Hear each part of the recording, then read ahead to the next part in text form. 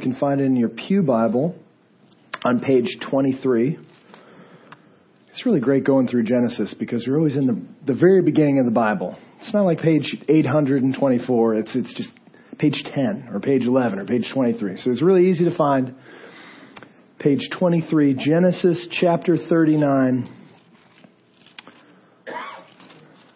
starting in verse 1.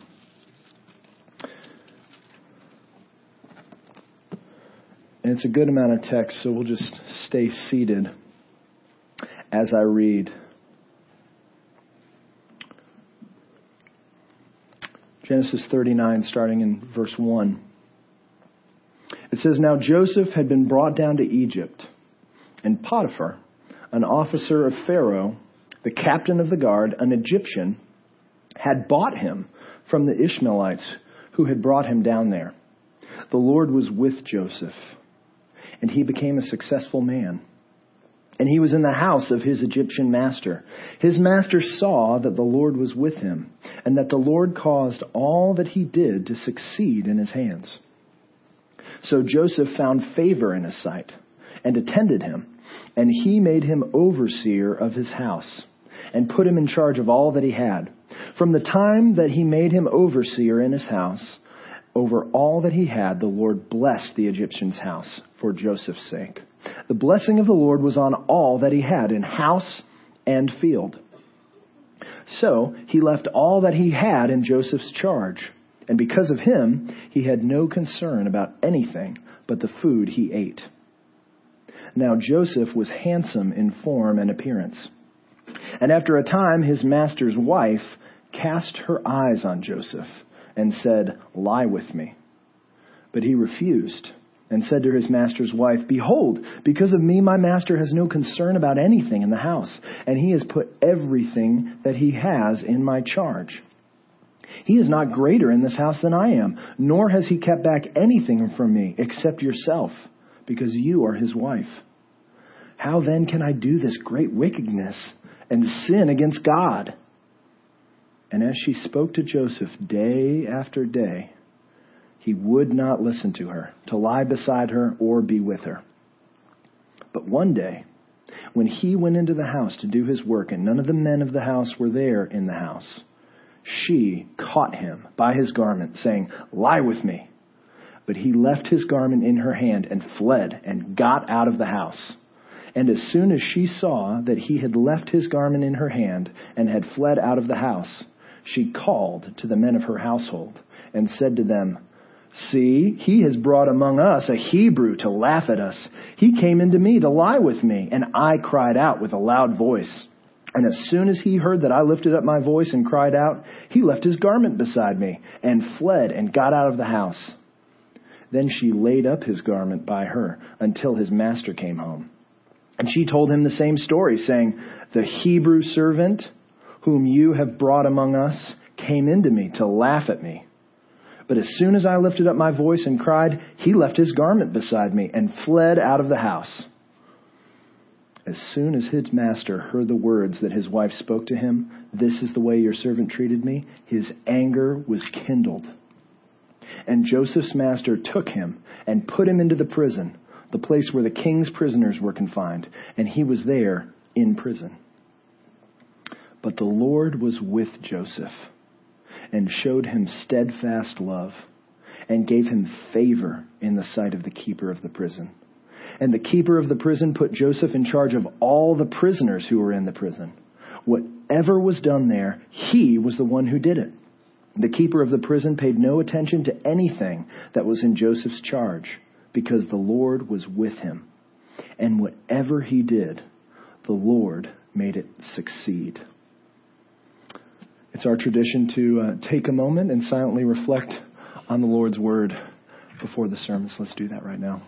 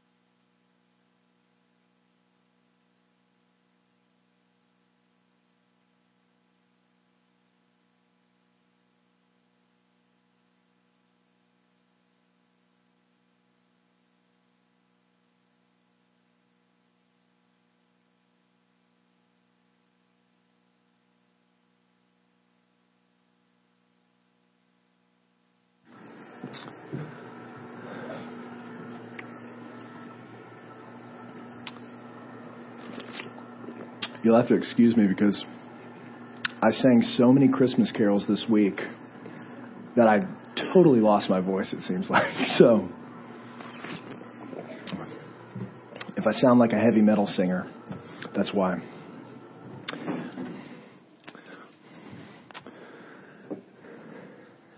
So there's a story about John Wesley.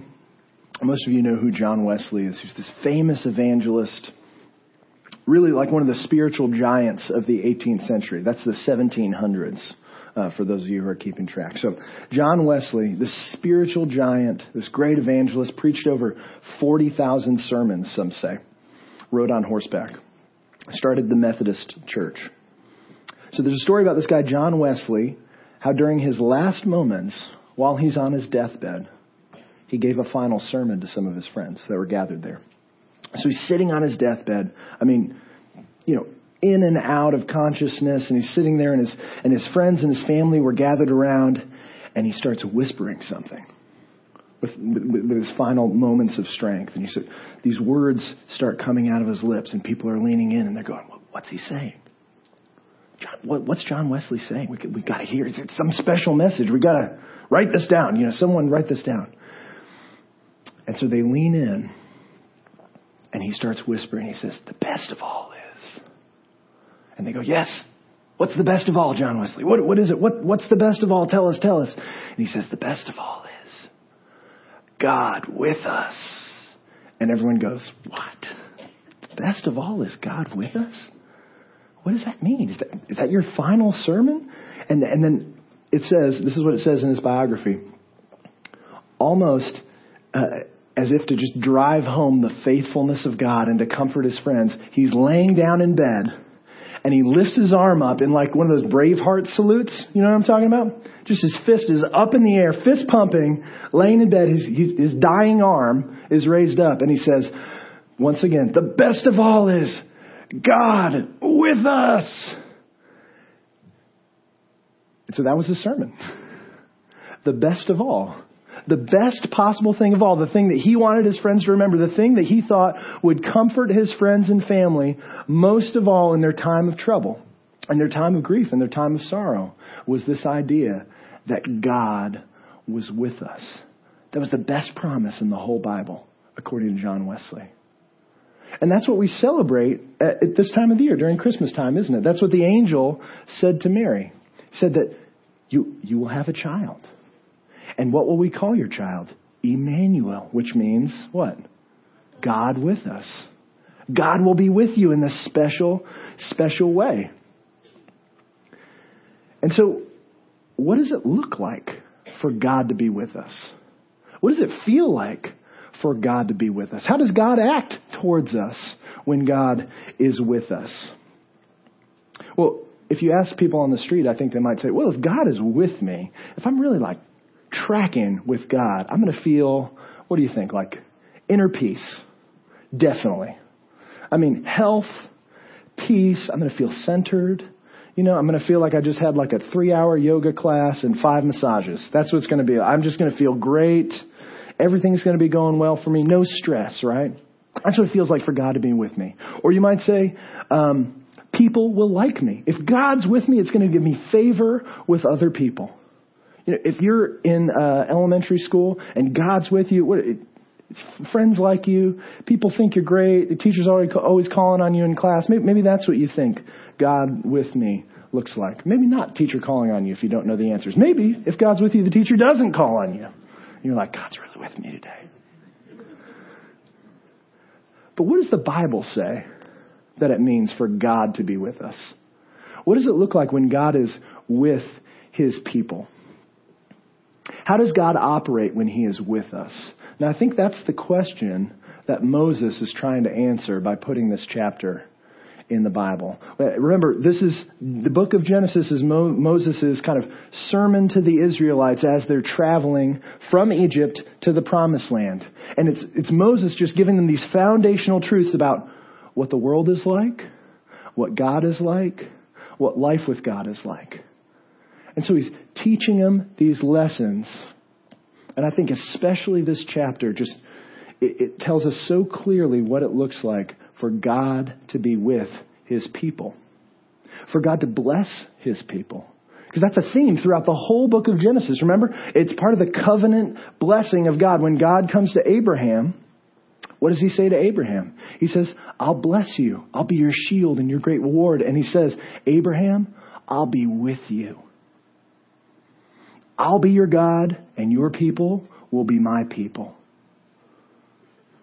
I'll be with you. I'll be close to you. I'll be on your team. That's what he says to his people, Israel. I'll be on your team. I'll be in your corner. I'll fight for you.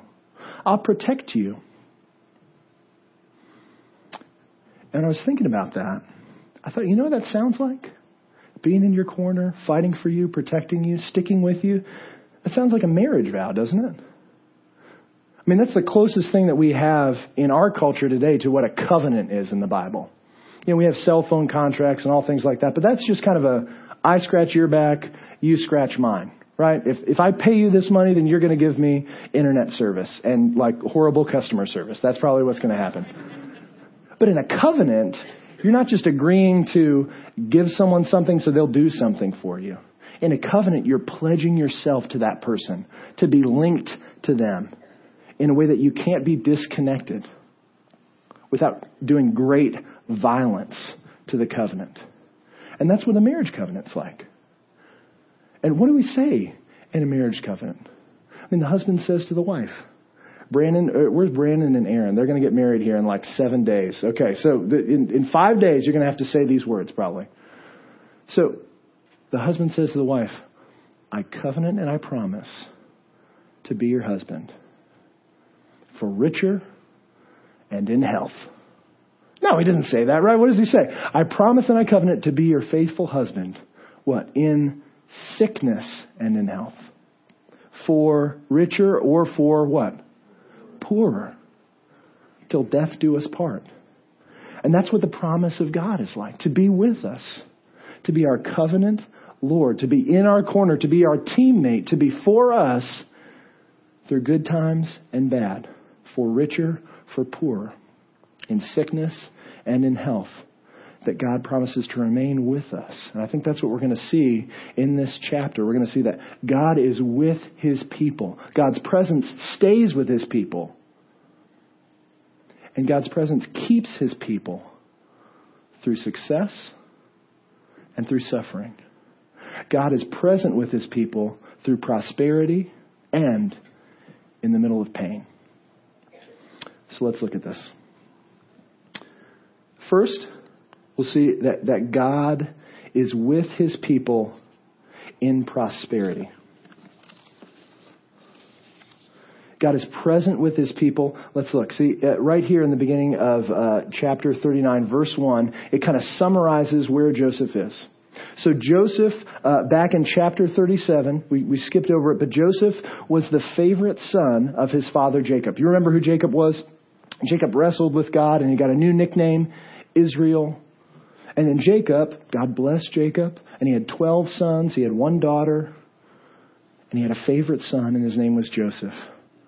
But Jacob loved Joseph so much that all his brothers became jealous. And so Joseph's brothers conspired to fake Joseph's death and sell him into slavery. And so you're thinking already, wow, Jacob's family is really screwed up. It's like soap opera screwed up. I mean, Jacob's family, okay, he had 12 sons, one daughter, 4 different women. And they're all kind of fighting and jockeying for position. So this is like a classic, just dysfunctional family. And not only that, they're supposed to be God's people. God's brought them into the promised land, but they're not following God. They're just running after their own desires. And in fact, they look exactly like the people that they're called to minister to. They're starting to live just like the Canaanites. And so what God does is sovereignly, he takes Joseph out of the family and he brings him into Egypt. And that's what we see here in verse 1. That Joseph had been brought down to Egypt. And he was purchased, because he was a slave, by Potiphar, an officer of Pharaoh, the captain of the guard.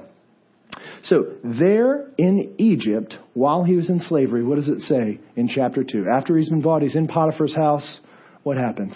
God is with Joseph. The Lord, it says, was with Joseph. And what was the result? The Lord is with Joseph, and he prospers. He becomes successful. It says he became a successful man, which means he got things done. They gave him work to do, and he got the work done, and he got it done quickly, and he got the work done well. He becomes trustworthy, effective. He becomes helpful. When someone gives him a task to do, they think, if Joseph is on this, it's going to get done. I'm not even worrying about it. And so, of course, what happens is he kind of rises in stature in Potiphar, the Egyptian's house. Joseph starts getting a good reputation. So he starts not just being successful in work, but also he starts getting recognized by other people.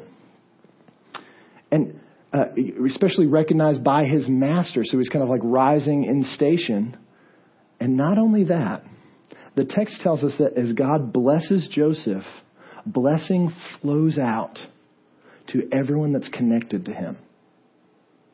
And this is kind of interesting. It says that God blessed Potiphar's house. He blessed the Egyptians who don't give a rip about God. The Egyptians aren't trying to follow God. The Egyptians aren't trying to please God. But God blessed the Egyptians. Why? Not for their sake, but for Joseph's sake. God so blessed Joseph that he said, hey, as long as you keep Joseph in your house, as long as you treat him well, I'll treat you well. It's like having a big brother, In school, big brother, if you treat my sibling well, we're cool. But if you mess with him, you're going to have to mess with the big brother. So God is saying, hey, if you are cool with Joseph, we'll be cool.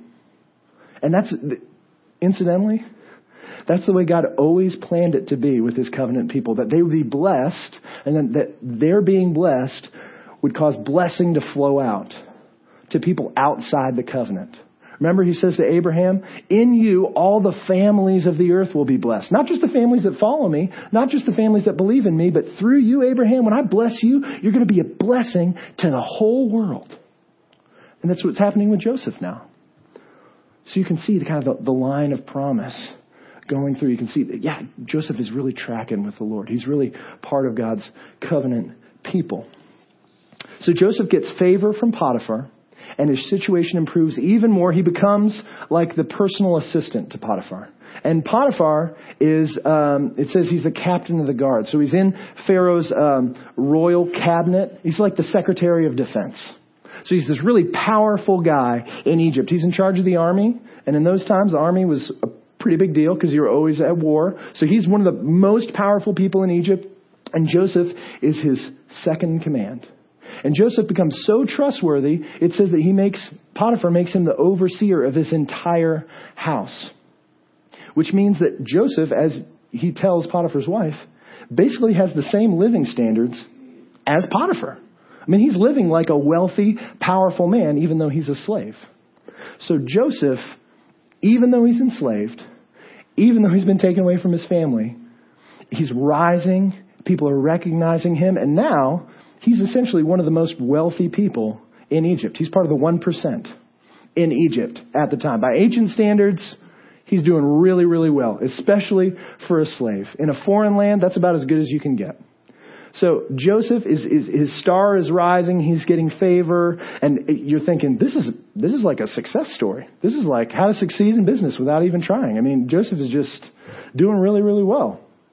But before you think of this as just a manual of how to get ahead in business, or you think of it's just an example of a really hard worker and how he rose to power and how to win friends and influence people, we have to notice this. Every time the text mentions something remarkable about Joseph's success or his ability, it mentions God's covenant name right alongside it. As if to like pull the curtain back and say, Joseph was successful because the Lord, capital L-O-R-D in your Bibles, because the covenant Lord, Yahweh, was with him.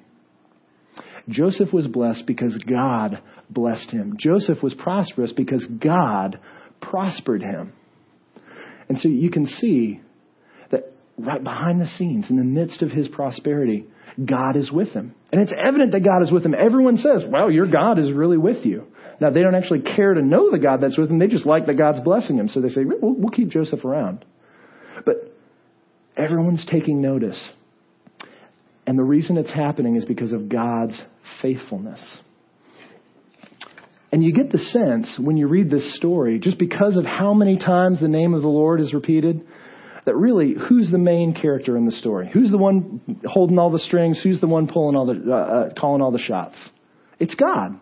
It's the Lord. I mean, his name is mentioned. The word Lord is mentioned more times in this chapter, in this one chapter, than in the whole rest of the story about Joseph. So you can see really God's the one who's on the move. God's the one who's in control. And you get the sense that as Joseph is working, Joseph is just thinking, okay, I'm going to do a really good job. I'm going to try really hard to be good at my work. But as he's working, it's God who's upholding him. It's God who's making him successful. That people are looking around and they're seeing Joseph's success, but really the invisible power of God is the thing that's holding him up. It reminded me of this picture up in Chapel Hill. They have this old tree. And it's like this 300-year-old tree. It's called the Davy poplar. And there's all these legends about the tree that, if you're dating someone, you sit under the tree and you kiss them, then you'll get married. And as long as the tree stands, this is what the legend says, as long as the Davy poplar stands, that the university will go really well. So some of you, I'm sure, are like, I'm going to oil my chainsaw when I get home. I'm going to drive up to Chapel Hill and cut down that tree. But the legend behind this tree is, that as long as the tree stays up, as long as the tree is healthy, the university will be healthy. Hurricane Fran came through in 1996, almost completely devastated the tree. And the tree's still alive, but what they had to do to keep it living was they had to tie wires to it, to tie it out to all the other trees, and then they filled the inside of the tree with cement. So basically you look at this tree and you go, wow, that's a really pretty old tree. And then you realize, well, actually, it's not that impressive because the only thing holding it up is these wires and this cement. And you can't see any of it at first glance. But then you realize if they took those wires away, if they let that cement out of that tree, that thing would come crashing down. Nobody is going to be kissing under that tree if it didn't have the wires and the cement. And that's the way it is with Joseph. If God removed his hand of blessing, Joseph's not going to be able to stand on his own strength. And so Moses is reminding his people, when you do well, when it goes well with you, who's ultimately responsible? It's God. It's the Lord. It's the covenant Lord. And so just a quick point of application for us. When it goes well for you, when it's all ponies and rainbows, as my friend Pete likes to say. When you wake up in the morning and you got a good hair day, you don't hit any lights on the way to work, you get all the food you want in your lunch at school. I mean, everything's going the way that you want it to. Are you thankful to God? Are you grateful? Or do you just take it for granted? Like, yeah, I deserve everything to be this way. Do you remember God when it goes well for you? Or do you forget him? Do you see God's hand of blessing behind even your own greatest achievements? Who gets the glory? Is it you or is it God? Now, so up to this point in the story, it seems pretty simple, right? This textbook. If God is with you, God's going to bless you, and it's all going to go great. I mean, your star's going to rise. People are going to love you. You're going to be successful. But it's not that simple, is it? Because there's a whole second half to the chapter. And we know the story of the Bible, don't we? We know the story of the way the Lord works in our own life. That it's just not all that simple, is it? But what we'll see that even though God is present with us in our prosperity, God also promises to be present with his people as he preserves them through pain. And the pain starts to come pretty quickly here in chapter 7, because a new character enters the story, and that's Potiphar's wife. And so up until this point, It's pretty much just been Joseph and God. And they're just rolling. They're tracking together. They're getting it done. And Joseph is becoming a successful man. But then this kind of rogue power enters. And it's Potiphar's wife. And she has different plans for Joseph than God. She's trying to tempt Joseph to sleep with her. She's trying to tempt Joseph to disobey the Lord. And so the question that you should have as you're reading this story is, okay, God has said he's going to protect Joseph. God has said he's going to protect his people. He's going to keep his people. And if you read the rest of the chapters before this, you'll see that really all of his brothers have fallen. I mean, the rest of his family is really a total wreck. So the question you're asking is, what's going to happen with Joseph? Is he going to fall into temptation too? So you've got the power of Potiphar's wife and you've got the power of God. And they're both tugging on Joseph. So who's going to win? Who's going to win? And it's so simple. My 4-year-old son would know the answer. Because is anyone more powerful than God? No. No one's more powerful than God. Does God ever make a mistake? No, he never makes a mistake. Can anyone thwart God's purposes? No. And so the answer is, of course, if God continues to uphold Joseph, Potiphar's wife is not going to succeed. And however, she does do some damage, doesn't she? Look here. So first she goes to him day after day, it says. She constantly tempts him. And so she's trying to wear him away. It's a war of attrition. She's saying, just come on, Joseph. And he says, no, how could I? How does he withstand the day in and day out temptation of Potiphar's wife? And this is how. He says, how could I do this disobedience and sin against God? How could I do this wicked thing? So the way he keeps himself pure, the way he resists temptation, is he holds in front of himself the faithfulness of God. He recognizes that every sin isn't just a sin against another human being. It wouldn't just be a sin against Potiphar to sleep with his wife. It would be a sin against God, the God who's called him, the God who loves him, the God who's promised to be faithful to him. And so because he's holding that up in his mind, he's able to say no to the things that threaten his faithfulness to God. And so she tries one final time to coerce him, and then in her shame and her fear, because I think she's thinking, Joseph's naked now. I have his clothes. There's evidence that I did something or that we were together. So she just decides she's going to concoct the story. And so she lies about Joseph. And he's thrown into the royal prison. And while Genesis doesn't go into the detail right here of what it was like for Joseph to be thrown in prison, Psalm 105 does. It talks about the story of Joseph in a little more detail in parts. And this is what it says. In verse 18 in Psalm 105 of Joseph, it says, his feet were hurt with fetters. His neck was put in a collar of iron until what the Lord said came to pass. The word of the Lord tested Joseph. So Joseph experienced great pain, great suffering. It wasn't a cakewalk to be thrown in prison in ancient Egypt. Probably he was tortured. Probably he suffered a great deal. But here's the amazing thing. Is at this point, in the midst of his pain, it also says that God was with Joseph.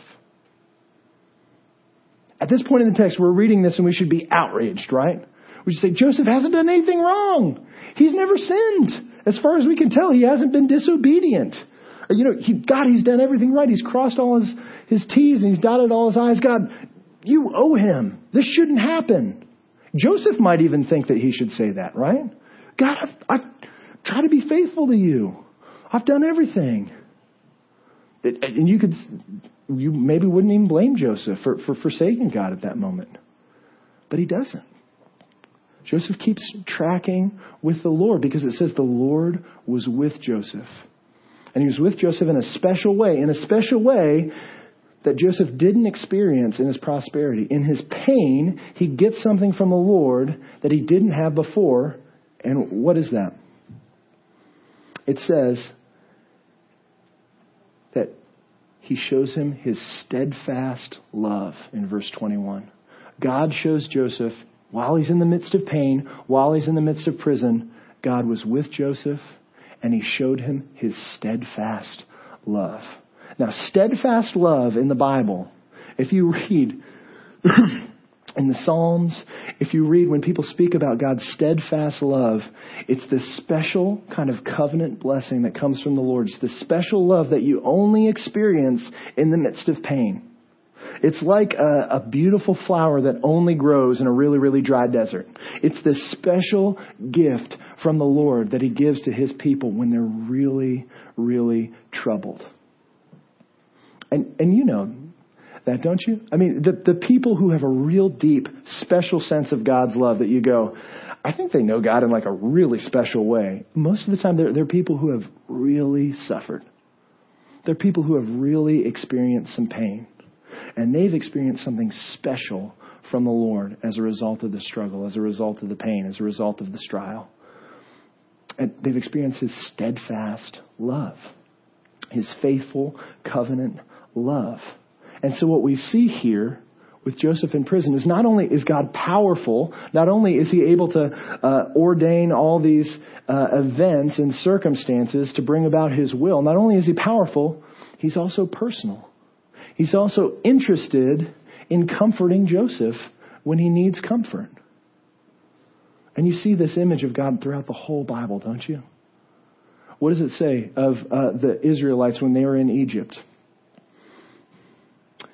It says in Exodus 2:24, it says, when they were in slavery, God heard their groaning, and he remembered his covenant. He saw the people, and then it says these two amazing words, God knew. God knew in this special way that we can't even comprehend what was going on in the hearts of his people. And when they cried out to him, he listened. And later, you know, in the life of Jesus, what did we say? Jesus was a man of sorrows, a man familiar with suffering. When his friend Lazarus was dying, he goes over to the house. Mary and Martha are weeping. All these mourners are weeping. And what does Jesus do? He's moved. It says he moved within the depths of his soul and he weeps. Jesus weeps. God in the flesh weeps. That's the kind of God that we have. A God that weeps with his people, a God that listens to his people, a God that remains with his people in the midst of pain. Even a God who knows pain, who knows our pain in a way that we could never even imagine. The Bible says especially that if you've been united with Christ, if you believe in Christ, that all the payment for your sin, all the suffering that was owed to you fell on him. So that as the Puritans used to say, that any suffering we experience is just chips off the cross. Now the chips might be painful, but they're not the whole cross. You don't want to carry the whole cross. You just get the splinters. So we have a God who knows us, who walks with us, who remains with us in the middle of pain and trial and suffering. And so you got to ask the question, if suffering grieves God, if suffering moves God, if God isn't happy about suffering, why does he allow it? And that is like the $2 million question. And that could take 100 sermons to answer, and people way wiser than I have tried to answer that before. But I think just in Joseph's story, you can get a little bit of a picture of an answer why. So why is God allowing Joseph to go through pain? It's because he's preserving him, he's preparing him, and he's positioning him for something greater. When you see throughout the whole Bible that when God allows suffering to come into the lives of his people, he's only doing it for your good and for his glory. The Psalm says that he only afflicts us in faithfulness. That if he brings any pain into your life as your covenant Lord, he's doing that as a result of his faithfulness to you. And so you look at Joseph, all the painful events of his life, they start to work together. And when you look back at it, it all makes sense. You go, yeah, Joseph was thrown in prison. Well, Joseph was in Potiphar's house. Well, he wasn't just a slave that was in the field. He was a slave in the house, so he could get noticed by Potiphar. Well, that's amazing. What a coincidence. Well, and then Joseph just got noticed, and then he got advanced. And then he learned all the customs of Egyptian households. So then when he was thrown in prison, later, by the way, in the royal prison where he could interact with Pharaoh's prisoners, he had a chance to rise out of prison and then become the right-hand man to Pharaoh, which is what we're going to find out about next week. But so all these circumstances work together, and you just think, wow, what a remarkable coincidence. All this bad stuff worked out for good. And as Christians, we don't believe in coincidence, do we? There's a word for it. It's called providence. God is ordaining everything that comes to pass. And so all of these things are working together. At every step, Joseph learns something that is going to serve him later in his journey. It's like God was putting Joseph through this school, preparing him, fitting him, positioning him for a purpose that was way beyond anything that he could have asked or imagined. And doesn't just bless him, it ends up blessing everyone in the known universe and really saving all of God's people.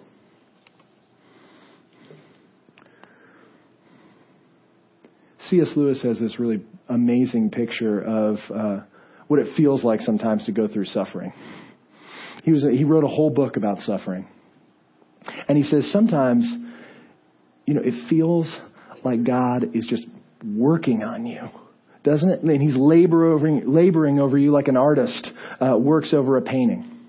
But can you imagine how it must feel for the painting to be worked over by the artist, to be painted on and then painted again and then kind of flipped and stretched on the canvas and then all this stuff done to it and just paint layered on and stuff etched out. And if you were the painting, you'd be like, hey, just be done with me.